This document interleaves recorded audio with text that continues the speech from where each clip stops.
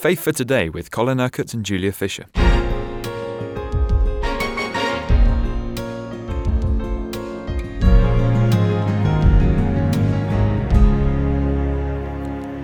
We left our programme yesterday with Paul really sharing his heart with the leaders of the church in Ephesus. We are, of course, following the story of the Acts of the Apostles, and we're right in the middle of chapter 20. And Paul is addressing the elders from the church in Ephesus, which was a very key church. It was a key church in these times, a church of great influence.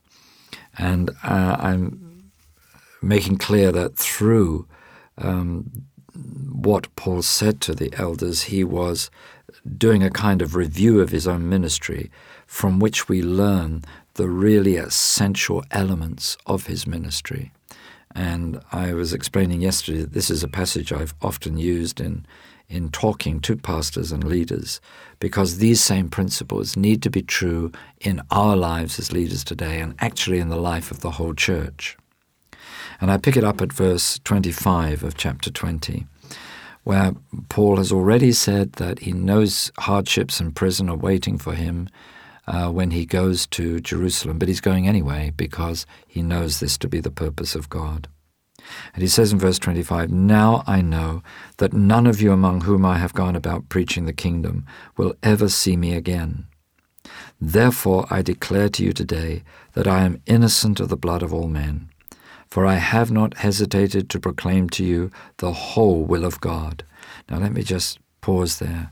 This confirms and enlarges what I was saying yesterday, that Paul always said what people needed to hear. He preached the whole gospel, not part of it, not just the popular parts, not just the parts people wanted to hear, but he preached the whole counsel of God, the whole will of God, the whole gospel, because he wanted to make disciples. And he didn't want to make just bodies of people that were being blessed, but those who would be a blessing to others, those who would impact the lives of others, especially of unbelievers, with the knowledge of Jesus and with the power that was flowing through their lives out into the lives of those to whom they witnessed.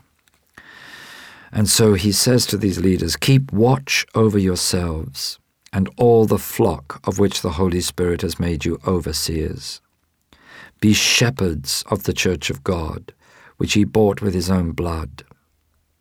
So he's really saying to them, be faithful. God has entrusted those people to you. Make sure that wolves don't get into the flock, that they're not led astray by strange things that have nothing to do with the whole counsel of the will of God. I mean, that's continually happening. It's happened throughout the history of the church, that somebody gets some new idea, new philosophy, new theology even. They begin to preach another Jesus, actually. And so Paul is really saying, you have got a great responsibility to make sure that those who are entrusted to you by the Lord are really kept walking in the truth, that they become the witnesses that God wants them to be. And he says, "I know that after I leave, savage wolves will come in among you and will not spare the flock. Even from your own number, men will arise and distort the truth in order to draw away disciples after them." And isn't that something that's bedeviled the church throughout its history? That even when you get a church where the Spirit of God is moving and good things are happening, someone doesn't want to be second in command or third in command or just sitting in the congregation. He wants his own church. He wants to be the boss. He wants to be the number one. And he begins to sow seeds of division. And then he leads a whole group of people out of the church and even proclaims that he is doing the will of God in the process. Well, it's clearly not the will of God to bring division and party factions like that into the church. And it just comes from the pride and the sinfulness of man in wanting to be the number one. And it's tragic because whenever churches begin like that, they never come to anything, because they're begun with a wrong motive and out of a wrong spirit. And you know, the nature of the plant is determined by the nature of the seed. And if you sow a seed that is wrong, then you'll get a plant that is wrong. And that, I'm afraid, is the sad history of so many churches like that. But it does show that the church has been under attack ever since it started. Oh, yes. I mean, Satan is the thief who steals, kills, destroys. He's the one who divides. He's the one... Jesus prayed for unity. Father, may there be one so that the world will believe. So what does Satan want to do? He wants to divide. He always wants to do the diametric opposite to what Jesus desires. So Jesus prays for unity. The devil seeks to divide. So where those divisions come from, you always know who is behind it. It's not the Holy Spirit, even though people say, oh, the Spirit of God is leading us to do this. No, the Holy Spirit doesn't divide. The Holy Spirit, not in that way. So Paul says, be on your guard. Remember that for 3 years I never stopped warning each of you night and day with tears. I mean, here's the heart of the man. He is just so concerned for the people. And he warns them of the divisions. He warns them of what the enemy would try to do to destroy the unity and the cohesion in the church.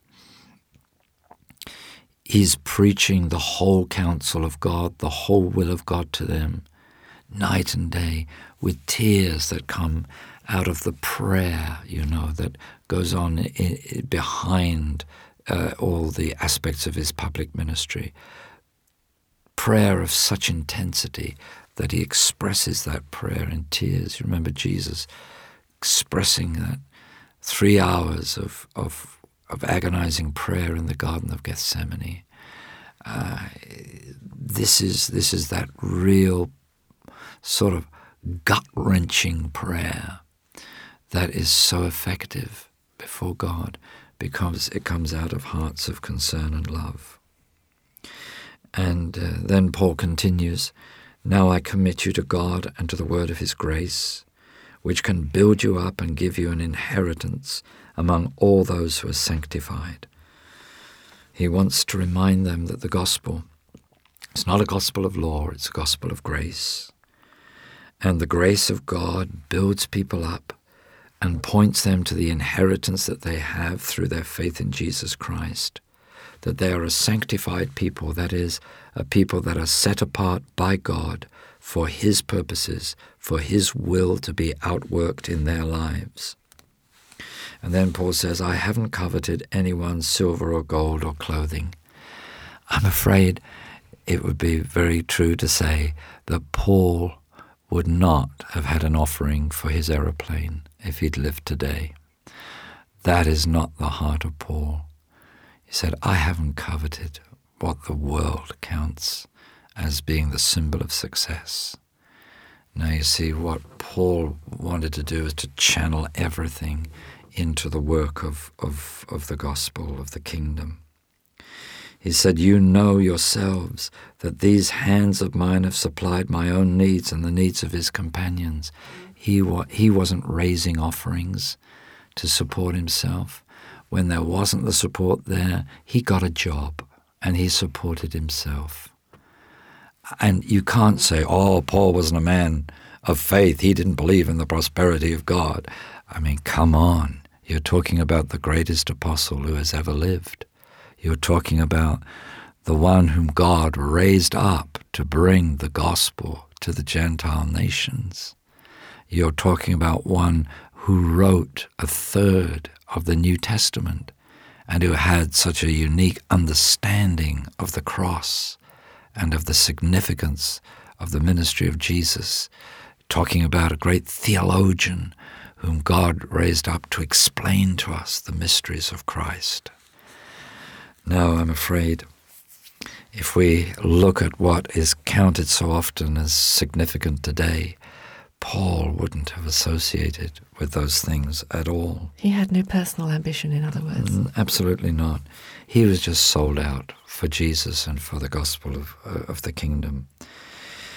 So he says, in everything I did, I showed you that by this kind of hard work We must help the weak, remembering the words the Lord Jesus himself said, "It is more blessed to give than to receive."